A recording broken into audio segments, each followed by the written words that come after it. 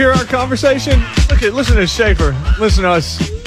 2 breaks ago, I said we were talking about what we got coming up on Thursday. Have we even said that yet, or are we saving that? No, drop it. We'll tell it tomorrow. Tell you about it tomorrow. We got something fun coming up on Thursday. Feed the people, man. Nah. I'm listening to Schaefer, and he was giving me the no. So, there you go. That's why he's the man that controls the plan. That's why he's a godfather. But I just said, one of the most fun conversations I ever had was I had Young MC on Fox Sports Radio for like 15 minutes a few years ago. And basically talked about Bust a Move. And then, he had some other stuff too. But just, he was a big-time sports fan. He was able to talk. He was an interesting guy. We ought to try to have him on. I'm all for music stuff, man. Bill Bender, I don't know if he's a music guy or not, but he is a great writer. Sporting news in Ohio, so intriguing. We can kind of thread the needle between college and pro. Bill, how are you this morning? Hey, I'm doing well. Thanks for having me. Well, I'm tired. I was up late watching that game, but it was a fun game last night. I actually was unable to shut down for like an hour after that game, so I'm on limited sleep. I couldn't get to sleep till around midnight last night just because there was so much happening, and I actually think that was the game of the year in the NFL.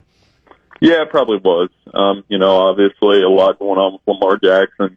Comes in and, you do the Willis Reed analogy, whatever you want, throws that touchdown. Cleveland takes it right back down. I thought Baker Mayfield played awesome last night. Yeah. And then, Justin Tucker, is there a more clutch kicker than him? So many clutch moments in the last,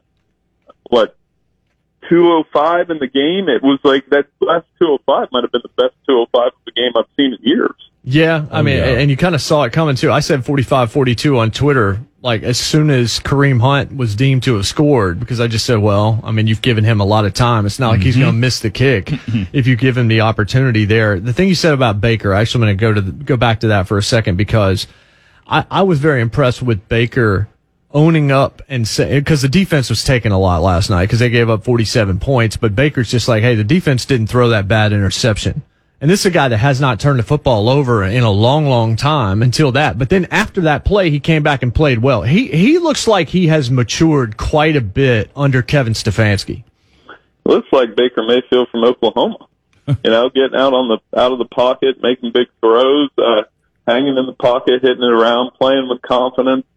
Some people call it cockiness, but that's always worked for him. I always tell people probably the greatest college football performances I've ever seen was that night he planted the flag at Ohio State. Everybody remembers him doing that. They forget that he was lights out that night at a tough venue. And if he keeps playing like that, they'll be a tough out in the playoffs. I don't think they're ready for the Chiefs yet, but I'm a Packers fan. I'm not sure anybody's ready for the Chiefs right now.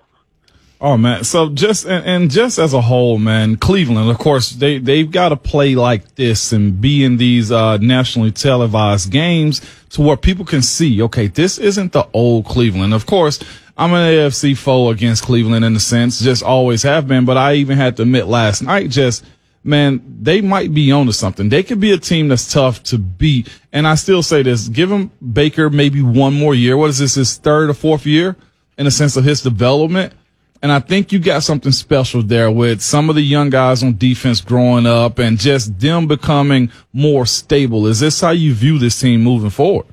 Well, you probably have a better perspective on this than me over the years, but being from Ohio, there's a psychological bend to it with the Bengals and Browns when it comes to the Steelers. The Bengals couldn't beat them for years, even though they had good teams. I was at the playoff game, the one where that was the craziest 2 minutes of a football game I've ever been a part of in my life. Probably you too. Yes. And the Browns, it's the same deal. I think there's a little bit of a psychology to it in these games against the Ravens and the Steelers. And last night, the moral victory thing's tough to do on a Tuesday morning, but I think they feel like they can play with the other teams that are going to be in the playoffs in the AFC. And the AFC 1-7, with the Steelers, the Bills, the Titans, the Colts, if Miami slips in there, I think the AFC playoffs are going to be a lot of fun. Yeah, it's going to be hard to try to figure out exactly what's going to happen, but one more question surrounding that is, who do you think's best equipped to beat the Chiefs? Is it Bills and or Titans, or do you have another answer? And if Bud Dupree doesn't get hurt, it's the Steelers. Yeah. But I think, they're going to have to make some adjustments on defense, and their offense has been a little stale. It's probably, the two teams I think it's the Bills with how they're playing with Josh Allen. They're a lot like the Browns right now, playing, up and coming and playing with a lot of confidence. And, I'll pull a homer card here, but I think Green Bay on the other side. If we get a Green Bay, Kansas City Super Bowl and you get Rodgers and Mahomes playing the way they're playing, that could be every bit as entertaining as what we just watched last night. So, okay, on that same sense, the NFC is one of those, that conference is, you don't know who's coming out of it. One weekend, it seems like the Rams are going to be the team. Next week, it's New Orleans. So right now, your front runner is Green Bay, considering what, I guess New Orleans and also, what Tampa has. Nobody really is clearing the way Green Bay is at this time. Well, Green Bay's defense is still, all those teams have a question mark too. Like Green Bay's the defense. New Orleans is Breeze coming back. Tampa Bay's week to week consistency's really off, and I think you hit it. The team I'm kind of watching each week, and I'm like, they're starting to look like they did a few years ago as the Rams. Yep. And when Jared Goff doesn't turn the ball over, they're right there. But I think the key for Green Bay over these next 3 weeks, and they got to play the Titans soon. That's a big game. If Green Bay gets home field, which they haven't been able to do in these recent seasons, I like their chances. Just because of the way Aaron Rodgers is playing, their offense is elite, but their defense, again, they just don't have that ability to close the door. I mean, even with the Lions on Sunday, that game took a lot longer than it should have. Clark Lee at Vanderbilt. That gets announced, and obviously there are bigger deals to fry at Auburn and maybe at Tennessee, and there's a lot of deals there. But when you think about Lee leaving Notre Dame, a guy that graduated from Vanderbilt that's from this area, but the only knock is you moved one defensive guy out that was used to coaching at a school where it's hard to get people in, where he did it at Stanford, and now you're bringing in another guy who is a defensive-minded guy from Notre Dame, but a great recruiting guy as well. What do you think of the Clark Lee hire? I like it because, he's going to care being an alum. There's been a little bit of an extra bend to that. He obviously, last 3 years, Notre Dame's been in the top 15 in scoring defense. There was years under Brian Kelly where Notre Dame had a good defense. Now they have a borderline elite defense, and if he can take that model, and recruit some of those similar guys to Vanderbilt on that side of the ball, I think it will help, the program as a whole. Yeah. I do like the hire. I think he's going to get a lot of attention. There were people that thought that Clark Lee would have been in line for, quote unquote, bigger job at one of those programs if that popped open. But, I like how he fits in Vanderbilt. I think he'll do a good job there. You're the perfect person to answer this question for me, or just it was a discussion that was had. We had it here on our show, and I've had it with off air also. Is this in the last 20 years? There's only been one school, one program that's been able to stay steady above 500 in the win-loss column, no matter the coaching change, no matter the era. Another one is Georgia, but in that 20 years, it's been Ohio State, where they've actually won a national championship too. The question I got for you, in the years that they won 6-6, and I think they finished like 6-7, or they might have been teetering between the Tressel era and just moving in between other coaches, is two things, I guess. How are they able to do that, being in Ohio where it gets cold and you're getting recruits from California, Florida, just Texas, all across the nation? And the other one is, how does the fan base react to them having a mediocre year in which they hadn't really had many of them? The last one they had was that in between Urban and Tressel year with Luke Fickell when he was the interim coach. I think that was the last bad year, so to speak. A couple things. The high school ball here is awesome, always has been. And Urban took what Jim Tressel did, and he started recruiting like an SEC powerhouse. And they're the only Big Ten school that does that. Michigan and Penn State do okay, but they don't recruit like Ohio State. You can go look at how many Ohio State guys are in the NFL right now. You can make your own NFL team with Ohio State guys, and they'd probably be pretty good. I think Ohio State and Alabama are the only two teams you can really do that with, field almost a full team. And I think they develop guys within 3 years and get them ready for the NFL, as good as Alabama and Clemson. And this year, they're going to win the Big Ten championship. They've won 20 straight Big Ten games. and they're going to get back in the ring with the other heavyweights, whether it's Clemson, Alabama, or Notre Dame. I think around here, I don't think we're going to get it just because of how the pairings shake out, but a Notre Dame-Ohio State Rose Bowl would be a lot of fun. Bill Bender of the Sporting News joining us. What is Auburn doing exactly, Bill? It looks like they're paying $21+ million to send Gus Malzahn away, and the reports emerging that Kevin Steele, the defensive coordinator, is the leading candidate. Do you believe that you would actually jettison Gus Malzahn in order to promote his defensive coordinator, or would you maybe concur with a Barrett Sallee or somebody that thinks that's a smokescreen for something else? Got to be a smokescreen, and Barrett knows what he's talking about there. That I'll be honest, that one Sunday really surprised me because you kind of, as you go through this process at the end of the season, you kind of map out which coaching changes could happen. And Gus's seat's always hot is the way I looked at it. And didn't think they would pull that this year. But, the candidate that makes the most sense is the most controversial one. It's Hugh Freeze. Yeah. We know he can coach. We know he had a scheme that bugged Nick Saban when he was at Ole Miss. I mean, they beat them back-to-back years and almost beat them a third straight year. So if they can stomach that and the SEC allows it, I think that's where you got to go. If he is not in the running because the assumption is he wants to go to Tennessee, if you're Tennessee, do you get rid of Jeremy Pruitt? Do you think Hugh Freeze is good enough with the risks involved to go there and try to turn that program around?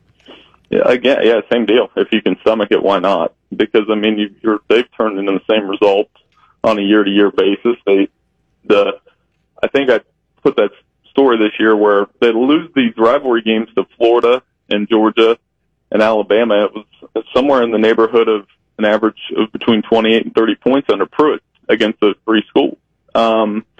Somebody's got to change it. And Hugh Freeze, again, for all the things that he brings, and yes, Ole Miss, the fallout was considerable. He can coach offense. He can coach quarterbacks. And in this game, in this age, you need offense and you need a quarterback to even have a chance.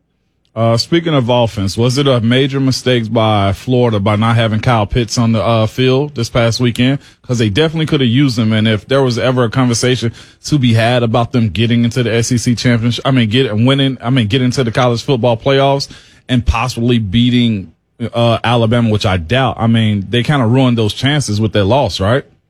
I mean, if they beat Alabama on Saturday, there's going to be a long conversation about whether the first two lost teams should make the playoffs. But I still don't think they're going to get in. I think Alabama's in no matter what happens. Yeah. Okay. And they're going to blame this, when Wilson threw the shoe, that's one thing. But they messed around with LSU. Yeah. They allowed them. They turned the ball over 3 times in the first half. Got beat by a freshman quarterback. They made their own bed, so to speak. And, even without Kyle Pitts, Kyle Trask threw for 474 yards, but just too many costly mistakes in that situation. Who would you take on the team in terms of most valuable? Trask and Mac Jones or Kyle Pitts and Devontae Smith? I mean, that's what makes voting for the Heisman this year so hard. I mean, right now, Devontae Smith's probably the best player in the country. Kyle Pitts is an absolute matchup nightmare, and he's going to be awesome in the NFL. Mm-hmm. But as we know, the Heisman is this quarterback award, and Trask and Mac Jones will be right there. I think if Justin Fields played more games, he'd probably be there. And as I've been telling people all along, Trevor Lawrence might be go down as the greatest college football player of all time if they win the national title, and he might never be a Heisman finalist. Wow. That's crazy to me. And Ian Book's even playing well enough that he probably should be in the running. So this weekend we'll probably make some decisions, but I mean, for Devontae Smith, Mac Jones, Kyle Trask, and Kyle Pitts, it's a chance to go make that signature moment. Right now we're at a point to where it seems like all of football, in a sense, if you're going to win, you're winning offensively. I mean, look at the college world right now. We're really not bringing up one powerful, defensive player around. Is it kind of weird seeing the change go to strictly offense across all leagues on how to win games, even at Alabama at this point, where they've been known for years to have a monstrous defense? I mean, they still have been pretty good the last 5 games, giving up just 7 points per game, and they're blowing people out. And Notre Dame's got a pretty good defense. But, yeah, I mean, the game is quarterback, score 40 a game, And if you give up around 20 to 24, you're okay. It's almost like we made fun of Big 12 football for years. Well, a lot of college football has become Big 12 football. You look at the way Clemson and Alabama and Ohio State play, they score 40 to 45 with an elite quarterback, and then we question their defense a little bit because they give up some points in the fourth quarter. And all three of those teams are going to be back in the playoffs, and chances are one of them is going to be holding up the national championship trophy. Bill, we appreciate it, man. It's always a pleasure to talk to you. Thank you. Hey, thanks a lot. Take care, guys. Thanks, man. That's Bill Bender of the Sporting News. He's in a good place to be right now. He is. He's in a football epicenter in Ohio. He can just being around Ohio State and just the Browns right now being what they are. Probably a fun time. It is, honestly, to be up there covering all that. He's looking forward to. I mean, even still, Burrow coming back. Indeed, for him. So we didn't do this off the top of the segment because we wanted to get to Bill a little bit sooner. But it is Titans Ticket Tuesday, presented by Kentucky Legend. Right now, be caller number 5 to Jonathan Schaefer at 615-737-ZONE. That's 0663 or 737-9663. Caller 5 right now wins 2 tickets to see the Titans v. the Lions this Sunday at Nissan Stadium. Again, caller number 5, Titans Ticket Tuesday. We do it 3 times on Tuesdays. You'll hear it later on today, but your first chance right now at 615-737-ZONE. We'll react to some of what Bill said when we come back. Jay Martin Ramon, 104.5 The Zone.